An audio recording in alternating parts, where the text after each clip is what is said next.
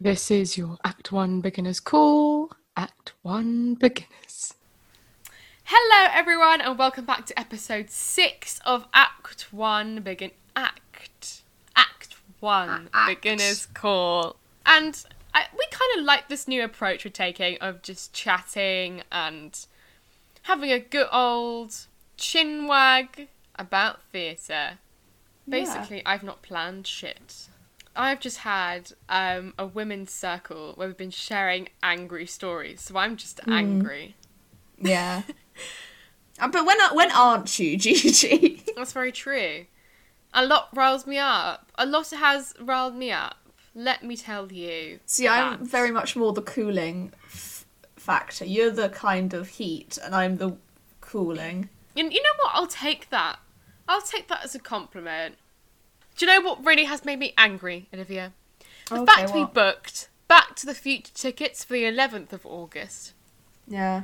And it was announced 2 days ago that they were putting it their opening night to the 20th. I don't even know why. I didn't actually see a reason apart. I just assumed general COVID reasons, but it's riled me up. I don't know when it actually opened, when it originally was meant to be starting, because it's not that big of a difference. I think it was July or June, because I remember we were talking about, fitting in with when I leave London, when you leave Exeter, and it was all, we'd worked it out so specifically and so well. I mean, it's just probably a good thing that we didn't book a second show on that day, because then that would have been even more to deal with. But because we were looking at Cinderella, and I don't know everyone's feelings about Cinderella, but I'm actually going to see it. Oh, are you? With a friend who wanted to see it, and I was like, you know what, he's paying for it. I may as well go then. Might as well go. I mean, I'm under the impression that once things open back up again, I should start seeing things even if they don't interest me. I just need to start sucking it up and going, yeah, sure, local things, things in London, just going to see more and experiencing more theatre and trying to support more local theatres. Definitely. Everyone's leaving the big conglomerate supermarkets and going for independent shops. I think there'll be a big move to try and boost local theatres. There are so many incredible theatres in London, not just the Vaudeville and Her Majesty's and Delphi, those ones. It sounded like you're about to say the iCarly, and I was like, yes, my favourite theatre. Oh my, no, let me tell you, Jeanette McCurdy's quit acting. Who is Jeanette McCurdy? The one that's not Carly. You say that like I've ever watched iCarly. I have only ever watched the first 10 minutes of the first episode. What? It's iconic. People are going to be annoyed at this. What's her name? She was in the show with Ariana Grande. Sam and Cat? The blonde one? That one. Sam. She was Sam in iCarly. She's quit acting, that's all I wanted to say. Oh, but anyway, my tangent has, came from a place. Yeah. Basically saying there are so many places, even just in London, like the Arcola Theatre, the Bush Theatre, and those the bigger venues, which are fringe or off West End. The King's Head Theatre do an incredible season. A lot of queer shows there. A lot of women's-led theatre all around. Just also seeing more plays for me. That's one thing that I know plays are harder for me to actually think, I want to see that. Because with a musical, I can be like, that sounds like that could be interesting. Whereas with a play, I'm like, 2.5 hours of you talking at me? Oh. Wow. And plays are good. I like a good play, but we should go and see the rest of the play that goes wrong stuff. Grown Ups. I so wanted to see Grown Ups. We definitely need to do one, Mischief Movie Night in person. Because we've seen a few of the live streams. When is that Romeo and Juliet thing we signed up for? Is that next weekend? Tomorrow. April? Is it tomorrow? It's tomorrow. That's what I was doing. I was thinking, I've got something on at the weekend. No, so this is the Royal Shakespeare Company doing a production of called The Dream, which is a 50-minute abridged version of A Midsummer Night's Dream, and it's interactive using video game technology. So we have bought like £10 interactive tickets. That's another email I'm going to have to go find in my inbox. Yeah. Glad we talked about this, because I forgot as well. Yeah. And you are a firefly! Yeah. And it's at 8 p.m. Okay, so we're seeing 8 that. p.m. I'm intrigued to see how this goes, because... We'll have to mention this next week, because this is going to be really intriguing. That's really exciting. Like, there's so many weird, wonderful things happening. Like, there's not just the online plays and the TikTok musicals that's coming out of COVID. Like, I mean, what do you think's come out of theatre during this whole time that you've gone, oh, wasn't expecting that? I definitely think a willingness to explore and to try something new. I don't know, maybe the opportunity to expand how theatre is consumed, because even before this happened, people would kind of talk in the kind of Facebook groups that Gigi and I are a part of. People would talk about how they would book a week to come down to London and see every show possible because they live up in Scotland and that's the only time they can really do it. And we are very lucky to have good train links to London where we are. Yeah. And that's it's again a argument for why regional touring productions should be better, but at the same time it also is it's kind of maybe opened up theatre to more people who haven't been able to go because of distance and stuff. Get to maybe try things, watch things that they wouldn't have normally watched. Definitely. I can tell you for a certain I never would have watched the original production of Cats, so I now have. Yeah, and that was, we don't have to watch it again, but we've watched it. We can go, yeah, we've watched it. Or it's like, I can now say that I'm not a fan of Phantom of the Opera.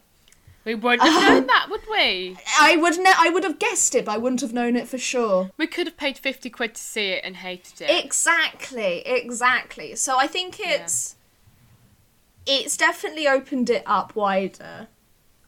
Coming from an acting perspective, what I'm definitely seeing is more like a mass exodus out of London.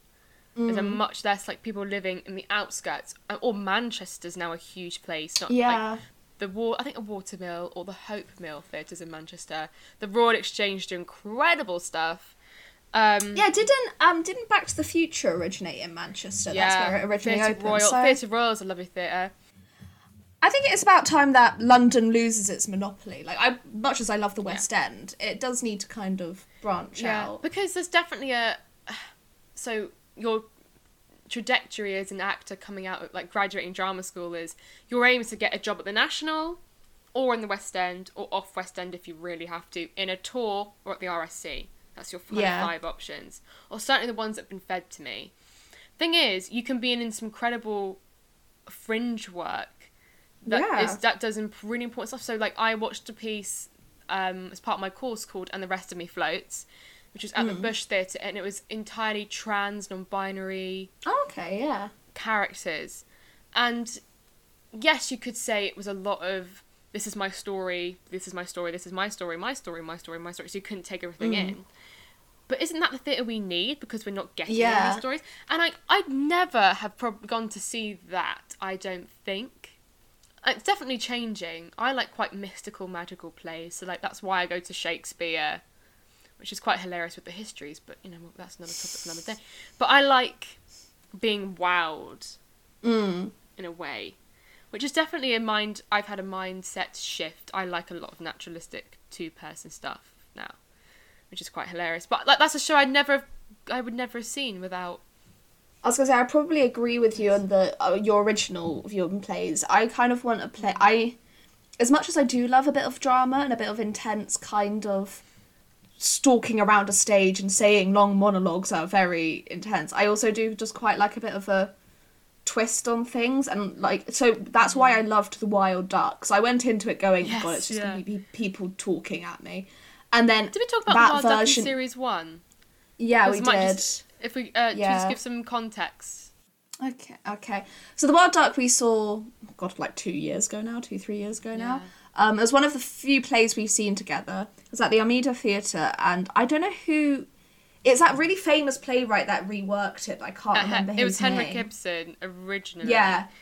But I cannot remember. Simon Stevens? No. Isn't it that guy who does all those plays about family members who, it always is kind Florian of the same Zeller? play?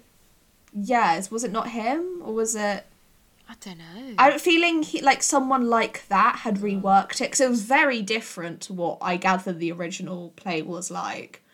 But it was very... I don't know what the style... because I don't know dramaturgy words and all that jazz, but it basically was a normal play. Robert Icke. Robert Icke. I knew it was a name that I kind of recognised. But it was kind of like the normal play, but it also would just break you out of it and deconstruct it and then reconstruct it. And it was I just really liked it. It was really... Yeah. It lost me many times, but... But in a good way. In a good way. It started off having a completely bare stage, and then as you got through the story, more and more set was added. Mm. So they used a leather handbag as the duck, and then they had a real duck. Mm. What a play that was. Yeah. But even that had the kind of wow factor at the end. Well, that's what I'm saying. Like, that kind of... Even that, like... It doesn't even have to be mystical in and of itself, like, the content. But that reveal... Because towards the end, you hear about their loft and their attic area. And then as this set's being built around you, it then finally lifts up. And you get this... We just got this view of up area, like... Because originally the stage was just open, topped. Yeah. And then it came down and it revealed a whole kind of like flooring of Christmas trees with lights in it. And that reveal was just... Because the tension was racking up then. And that was incredible just to see it. So, but... I mean, that's kind of why shows... It's that tough one because it's like with any job as you're a graduate, you're told or you're kind of expected or you feel like you're expected to go for the best job, the best one. Like, why aren't you pushing yourself? Because that's what we expect of you. That's what you've done this work for. So, but at the same time, there's a reason why off West End, off Broadway exists.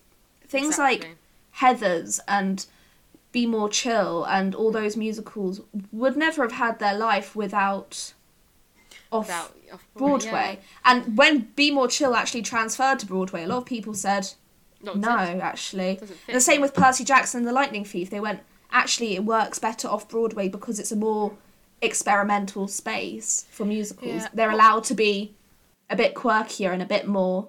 And it's the same with, and even off Broadway and off West End, when you get into the really small places, you're allowed to experiment more and be a bit weirder.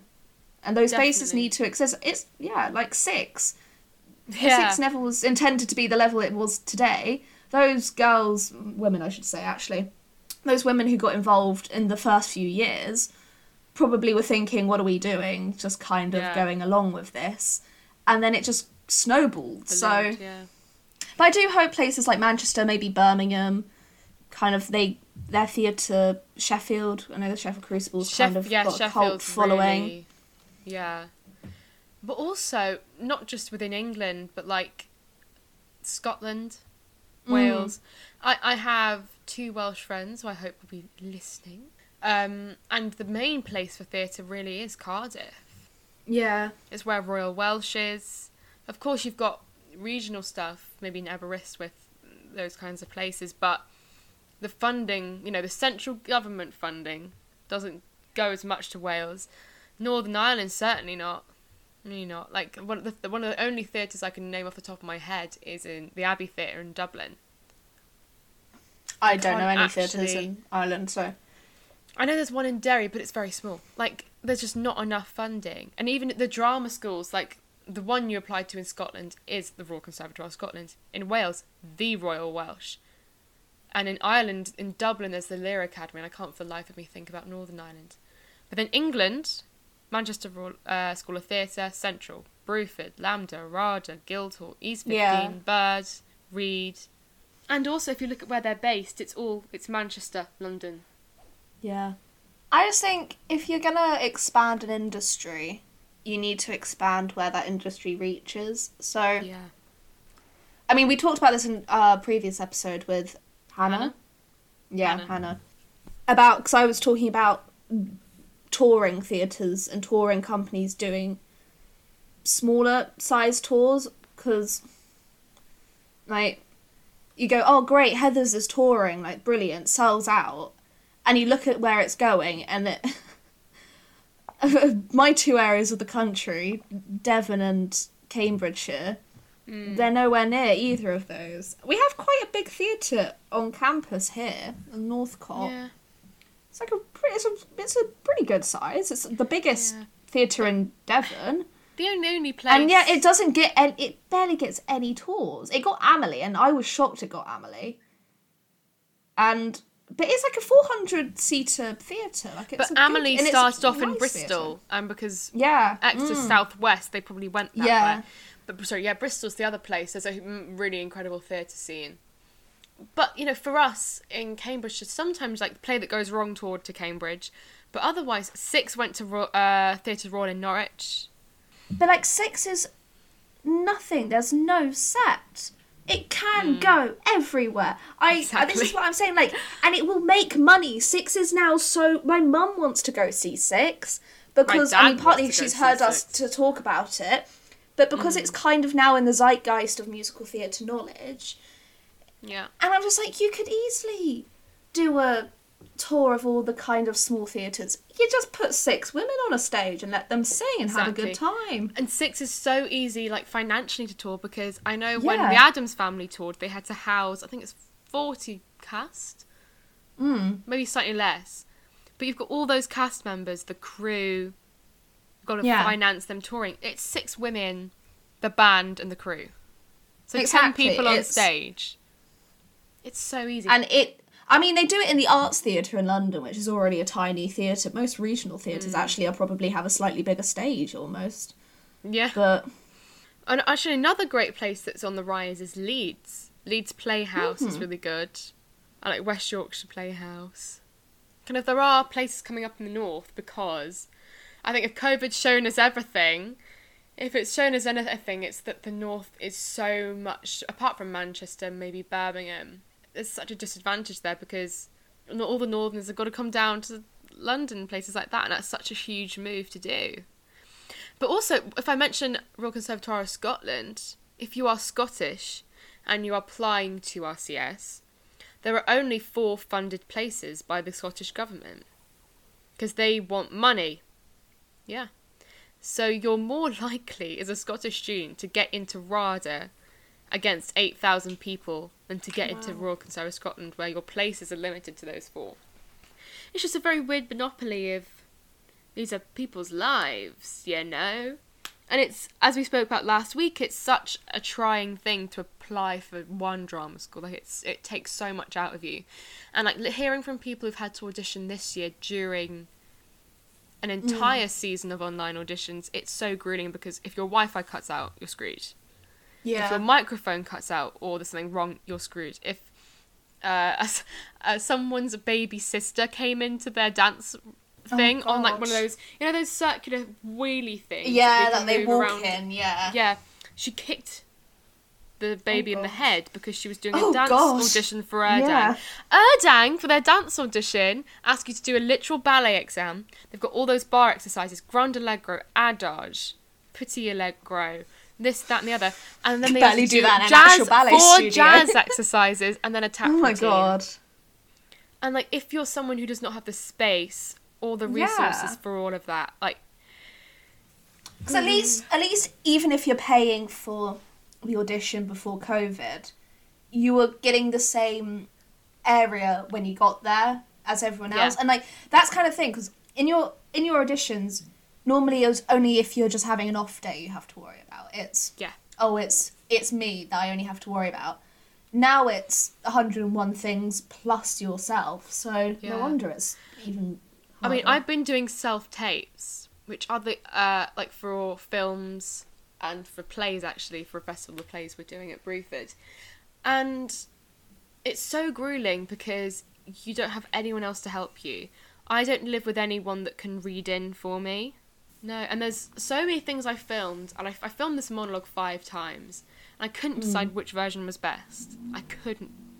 I think that's another thing. I found this in our society auditions, where that people, or even once people had auditioned and were in the show, when we were doing online rehearsals, it would be that sort of thing of, here's the dance you need to learn, send us a video of you doing it so that we can see you know it, and if we can then help you. And it would actually create more work for people, because obviously students put it off until the last moment, go, shit, I've got to do it tonight. Then they spend like a few hours learning it, practicing it, and then they spend a few hours taping it over and over again. When we told them, we kept saying, it isn't expected to be perfect. We just need to see that you are doing it, and that if there are any issues that you really can't deal on your own, we can find them and help you. But we were finding that loads of our cast members were just re-recording and re-recording and re-recording, trying to find their perfect take. And we were like, this is a rehearsal. Yeah, no, you don't do it perfectly in rehearsal, especially this early on in the process. So I think that created quite a lot of undue stress. It's also really hard because I think there's now going to be a huge shift away from a lot of shows that are kind of staples in the canon. Definitely, I think you have a GNS society, or you did at Exeter.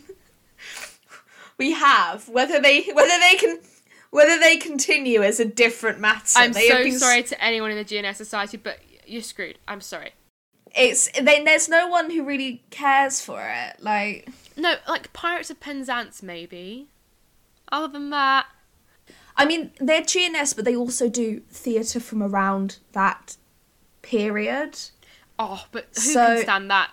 But no one likes, and let's be real, no one's kind of going, oh yeah, let's go see a bit of the Mikado or whatever, which is problematic. I mean, if we're talking about stuff from that era, there was I think it's an operetta called Desert Song. An operetta was the precursor to the modern musical, Olivia, that's why I'm bringing it up.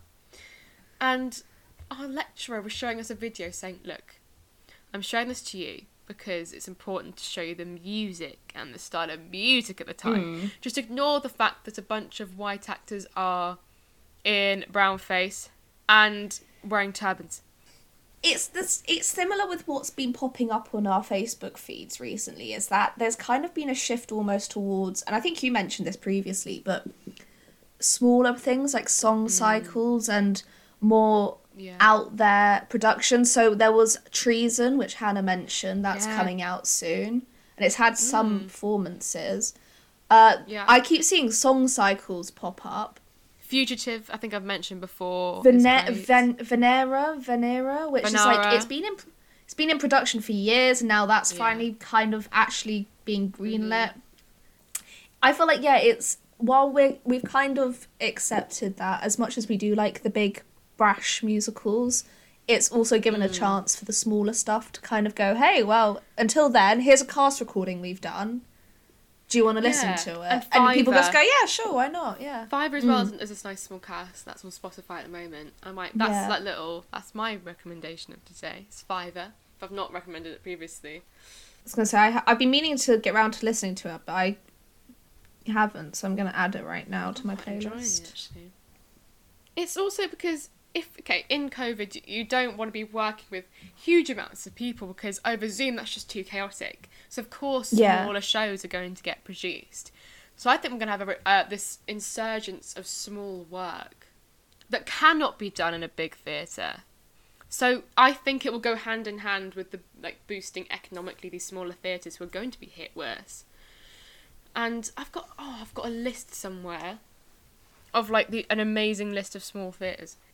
Okay, the King's Head Theatre, Above the Stag, Soho Theatre, Arcola Theatre, The Glory, which is a queer bar, but it's a pub theatre, The Yard, the Bush Theatre, and the Camden People's Theatre.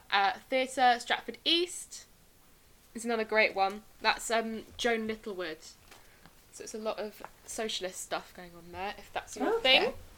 Alright, well there you go. Also, I know because I would have turned my nose up to it before I went to uni. Yeah. Go see a student production. Oh, dear. Universities try their hardest. Students put their whole whole souls into their productions. if it's on, it's going to probably be quite cheap It is. in terms of tickets, and actually pretty good bang for your buck for a few hours of entertainment. Unless you're going to America. Never see an American student production if you can help it. Genuinely, no. I froze my application or my idea of applying to the New School in Manhattan for my semester abroad once I watched one of their productions, and genuinely, when I was in The Sound of Music when I was 6, I'd have done a better job. Do you know?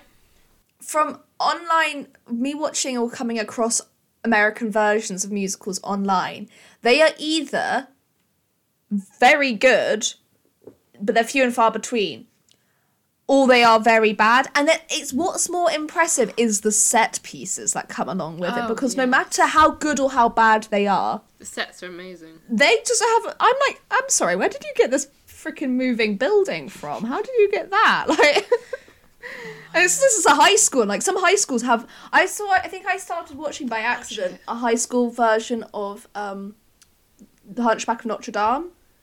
Oh, I And love that show. it's a great show. The school actually did pretty well in it. But that's not an easy, like, setup. And they had, like, the proper, similar to the Off-Broadway set. And I was like, oh my lord. I was like, what? What? No. It's like when I was, last year, I was talking to one of the guys, he was in my position last year in Footlights. And he kind of is interested in stage management and stuff. And we were talking. And we were talking about the Prince of Egypt, actually. And I was like, well, you know, water and making the Red Sea part, it's going to be hard no matter how you try and do it. And then he was like, well, there is a way to do it. And he pulled up YouTube. And I mean, it scares me. I'm going to say this. It scares me. But then again, kind of fundamentalist Christian people scare me. But there is a theatre company in America called Sight and Sound. I recommend just looking up the trailers for their shows, because, oh my god, I cannot express to you how intense the backstage and production of those shows look. They have about, like, they do it all on biblical stories. So they've done, like, Jesus, they've done Noah's Ark, they've done all these things. They've done, like, Moses and stuff. They tend to always use live animals of all kinds. Camels, pigs, goats, ducks, birds. What? They have children, they have everything. And if you just watch, they're like... bang them in They with have the goats. children. And But they camels. They have these set pieces. They make people walk on water on stage. And you're just watching them change set pieces backstage. And it's this massive theatre. I've never seen a bigger theatre, a wider stage. And I'm just sat there going, these freaking Christians, man. I don't know how they do it. But I recommend just looking up one of their trailers, because you'll just sit there going, how? How? I guess the Bible's pretty interesting, but you don't want to put this technology towards Mamma Mia or Wicked. Watching costume fails. Okay, Oh, actually, the worst thing that I was going to say, ever I love a happened good to me- quick change. The worst thing that can ever happen to me on stage is getting caught somehow and, like, having a rip. Mm.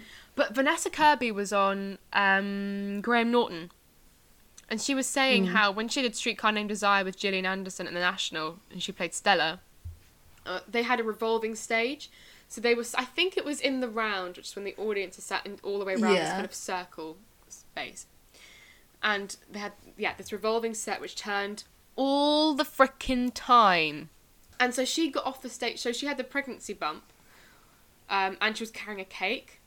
And her shoe, she's wearing high heels, got caught underneath the revolve. She fell over, head first, I think, into the cake. Oh no. And then none of the audience thought it was part of it, right?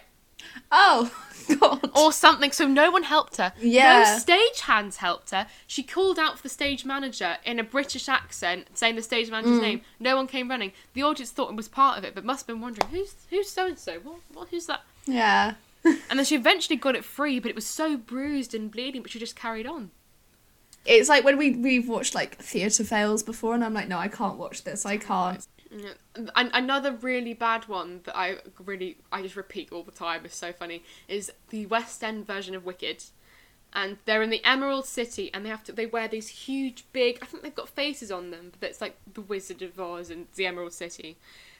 And it's hoops. You know, like a petticoat, you've got those several hoops or something, or it looks like a hoop. I think they're seams, actually. And there was a huge rip. So it was just this guy running across the stage, carrying this thing, and then a stagehand runs across the stage. And if you know theatre, you know that you don't. No. You go round the stage and you let the actor suffer. Yeah. You don't ruin the illusion. You know what I did sit through? And it did feel long, but it felt long in a good way, was Amadeus at the National Theatre when that was streamed over summer. That was a good one. And that was like 3 hours long. That was a freaking experience and a half. But partly the acting was just phenomenal. And so was the music, and the whole production was phenomenal. But it's the same with like when Frankenstein was streamed. I just had to, I don't know, plays just, I think that's partly why I'm a bit more wary about plays, because I know that my attention drops quite quickly. When you're in a theatre, I think it'd be very different. It's just that when you're watching on a screen, you've got other things around you. But even in a theatre, I know that my attention will just... That's why with Red, I think Red doesn't help because it's two people just talking the entire time. But he would just be saying this long monologue about painting and symbolism. Oh, God. And I would be nodding, and I'd then like tune in 10 minutes later going, wait, what just happened? Like, and then you'd look at me and go, I've got no clue. I just kind of zone out quite quickly when people keep talking. so I think you'd enjoy like going to an RSC like Shakespeare, because they often shorten their shows now. I saw a 2-hour Romeo and Juliet, and it honestly did not even feel 2 hours. It was great. Midsummer Night's Dream was easy to watch though, wasn't it? We should try and... Yeah, I mean, that's partly I think why I like The Bridge, because it engages me, because it forces you. The Bridge, another great off-West End theatre. They're not West End. Just going back to regional theatre, if we're looking at the US, which is a much larger country, as I'm sure everyone knows. I hope I'm not insulting intelligence there. But the places you'll get, if you're graduating the US system, you want a tour, you want Broadway or a New York show, Chicago, Washington DC, maybe LA. That's starting to become more. But I have to say, like, if I booked a show in Kentucky, I will not bother. I wasn't aware how many tours there were of Hamilton going on. Oh, jeez. I didn't realise there were like 4 separate ones. I was like, just in America. No, they're on like, and I'm like, are they all same scale? Are they different scaled? Are they covering different parts of the east and west, or?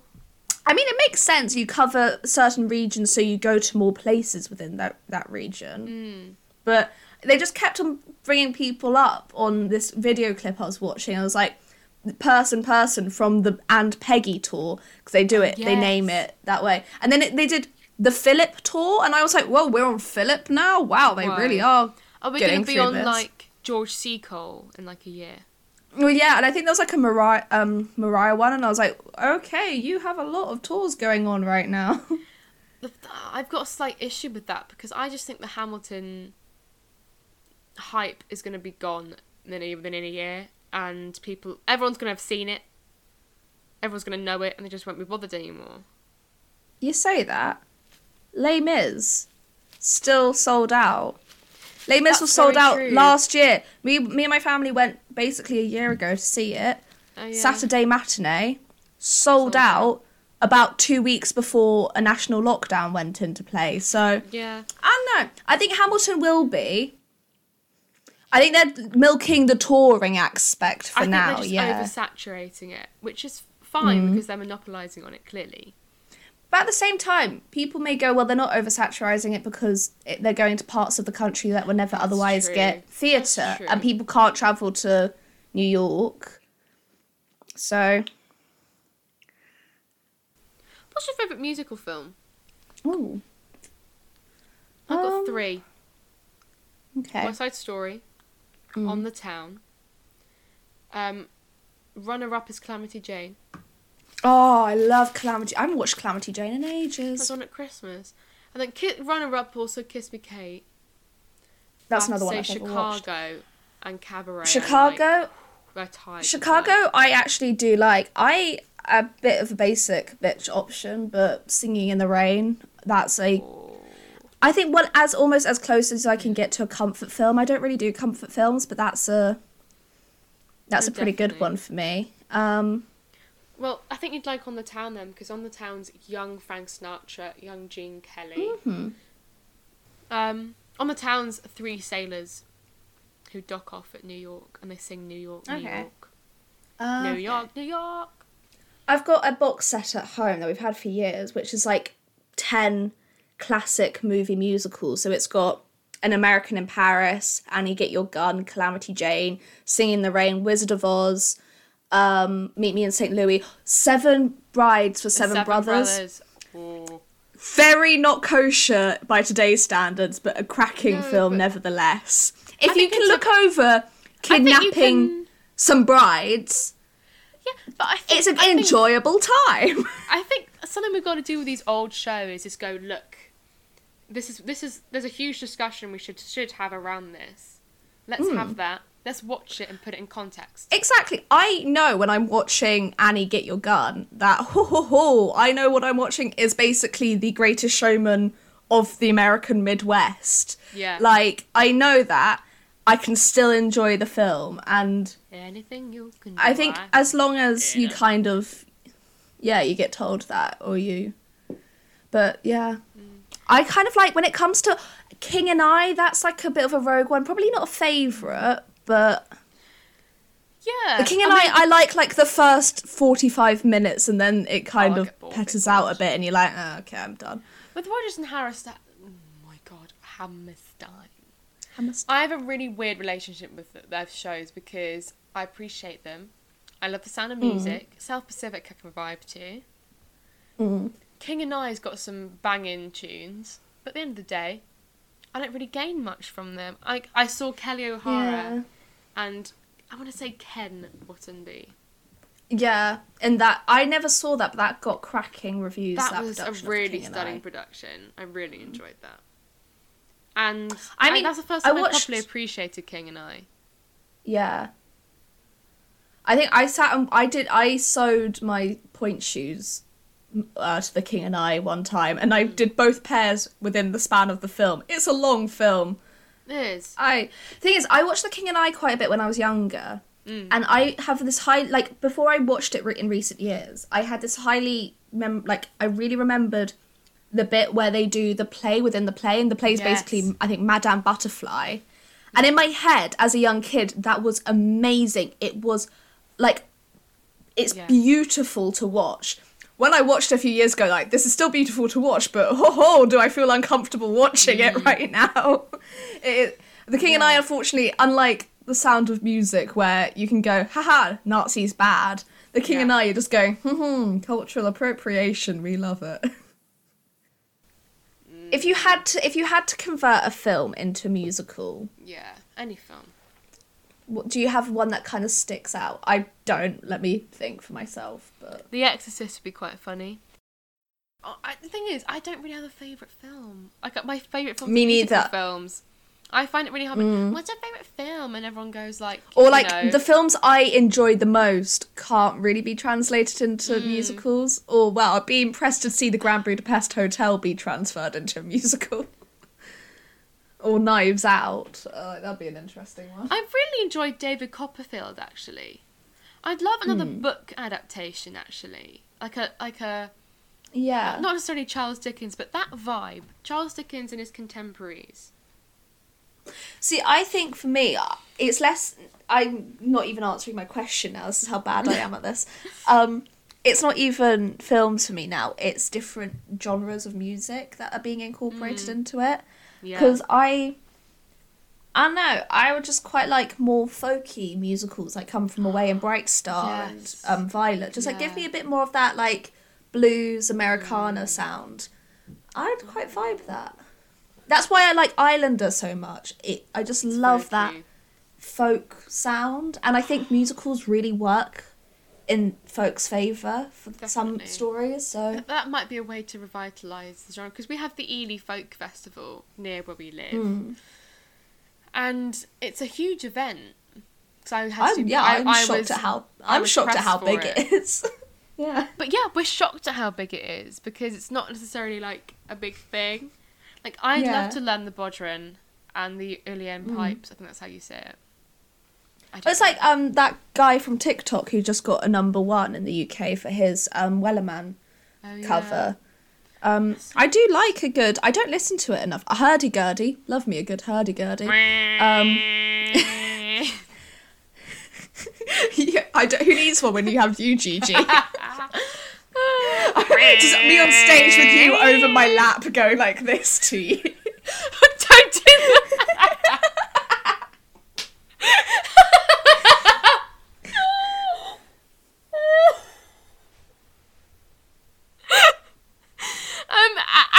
As you can't see the video at link, Olivia was basically rubbing my ass. If you know how a hurdy-gurdy is played, it's how it is played, because you have a crank on the end and you crank it in the circles. However, when I was talking about having Gigi over my lap, it's not a good look. Oh my word. Yep. Oh wow. That's why I don't speak in public.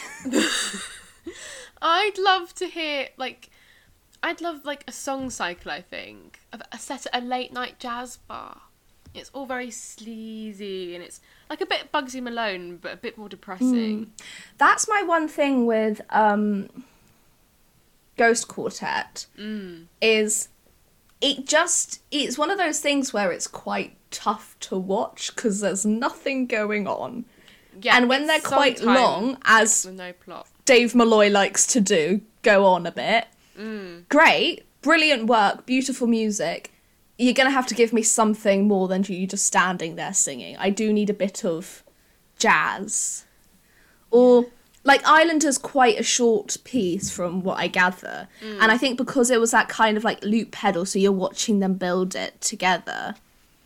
Yeah. But for the Ghost Quartet clip that Dave Malloy put on YouTube, it was kind of just the four It's a song musicians cycle. That's kind of the standard. in 4 different places. So yeah, I don't know. I feel like I do like a good song cycle, but I feel like you could elevate it slightly. Definitely.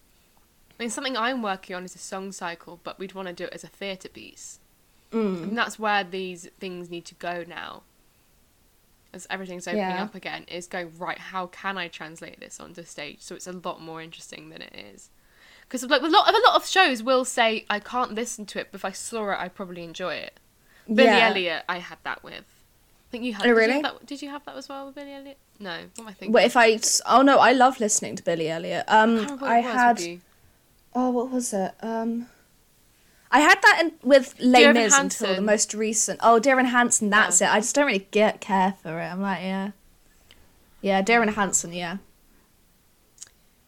I think that's a nice place to end on. Oh, do we want to do a shuffle?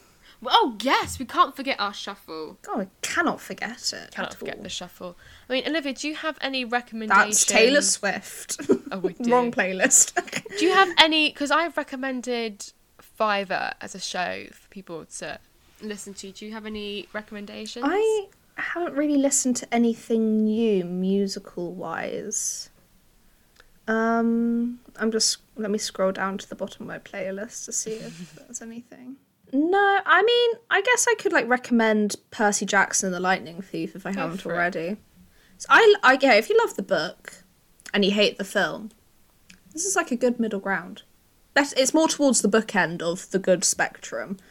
It's just a pretty fun. I mean, it's nothing groundbreaking, but there are some bops amongst it. So, kind of give it a listen. Yeah. Oh, I have got my musical shuffle of the week. It is By My Side from Godspell. Oh, okay. I don't know the show massively well, other than that it's not really done anymore. No, but it's a really nice song. bit guitar, bit acoustic, bit of, if you want some chill time, there's some, not all of Godspell's kind of rocky. Yeah, so that's my recommendation for y'all. 36 questions, have I? No, okay, so it's One Thing from 36 Questions, which is a musical podcast. And I think I've mentioned it before on here. I definitely mentioned it to Gigi.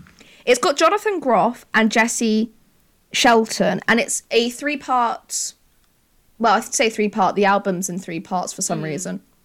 So the podcast may be in 3 episodes. But it's basically a podcast, so you just listen to it, and it's got music included. So it's like listening to an actual musical, but with the dialogue. And it's basically as if it's been recorded on a phone's voice notes.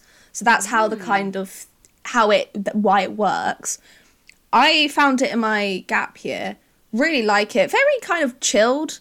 One Thing, which is the song, is one of my favourite songs from it, and it's just Jonathan Groff having a mild breakdown in his house, which is great. But it's basically about 2 people who are married and have had a big secret come out, and in a last-ditch attempt to save their marriage, they do the 36 questions to make you fall in love, which is what they did on one of their first dates.